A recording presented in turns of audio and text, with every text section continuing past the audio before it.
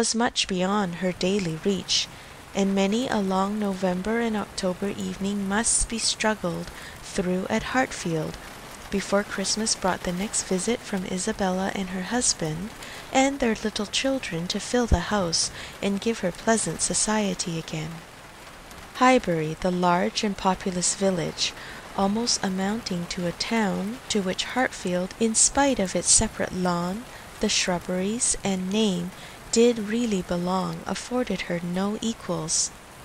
The Woodhouses were first in consequence there. All looked up to them.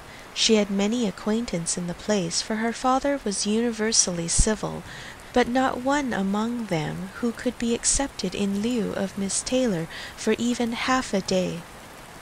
It was a melancholy change, and Emma could not but sigh over it, and wish for impossible things, till her father awoke and made it necessary to be cheerful. His spirits required support. He was a nervous man, easily depressed, fond of everybody that he was used to, and hating to part with them, hating change of every kind. Matrimony as the origin of change was always disagreeable, and he was by no means yet reconciled to his own daughter's marrying, nor could ever speak of her but with compassion, though it had been entirely a match of affection, when he was now obliged to part with Miss Taylor too, and from his habits of gentle selfishness, and of being never able to suppose that other people could feel differently from himself, he was very much disposed to think Miss Taylor had done as sad a thing for herself as for them. Not a bandage Part for their 2. wounds. I am not Liberty a 5 sacrifice on their 3,000. altars. Liberty 5 man. 3,000. This miracle of me Liberty is mine 5 to own and 3,000. keep, and We wish mine to write guard, this name. and We wish mine to speak use, it, but we dare and not mine speak it to above a kneel whisper. before. For men are forbidden I to do take not notice surrender of my women, treasures, and nor women do are I share forbidden them. to take notice of The men. fortune of my spirit is But we not think to be of blown one into among coins women, of brass, they and whose name flung is to the Liberty winds as 5 alms for the poor of 3,000. the spirit. And we think of I no guard others. my treasures.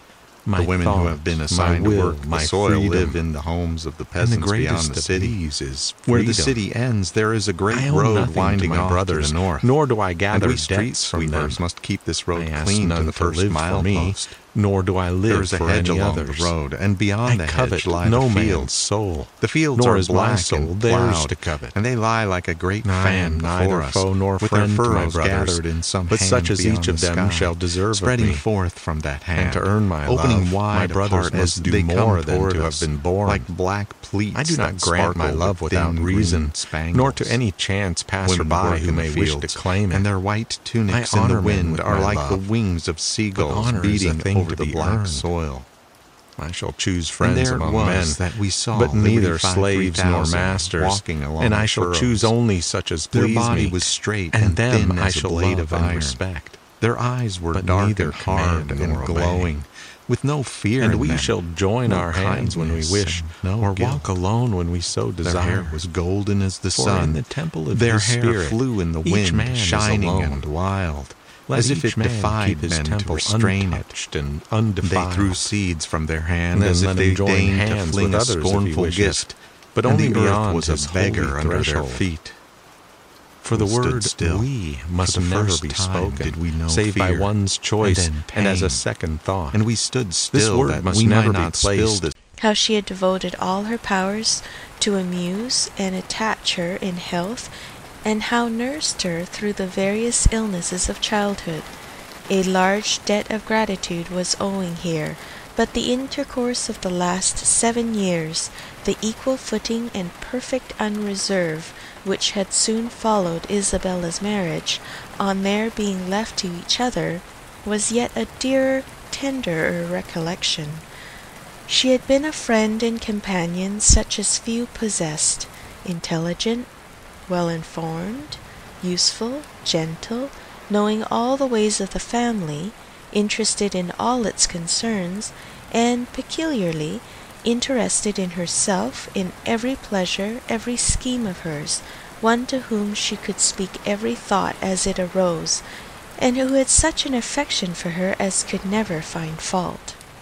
How was she to bear the change?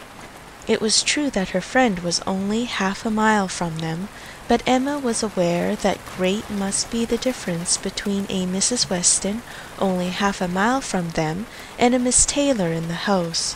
And with all her advantages, natural and domestic, she was now in great danger of suffering from intellectual solitude. She dearly loved her father, but he was no companion for her. He could not meet her conversation, rational or playful.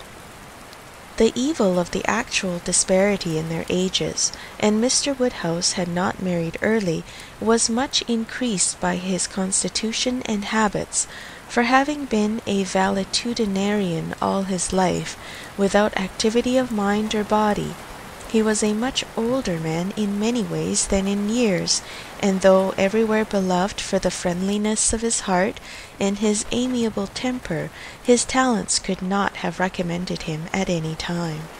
Her sister, though comparatively but little removed by matrimony, being settled in London, only 16 miles off,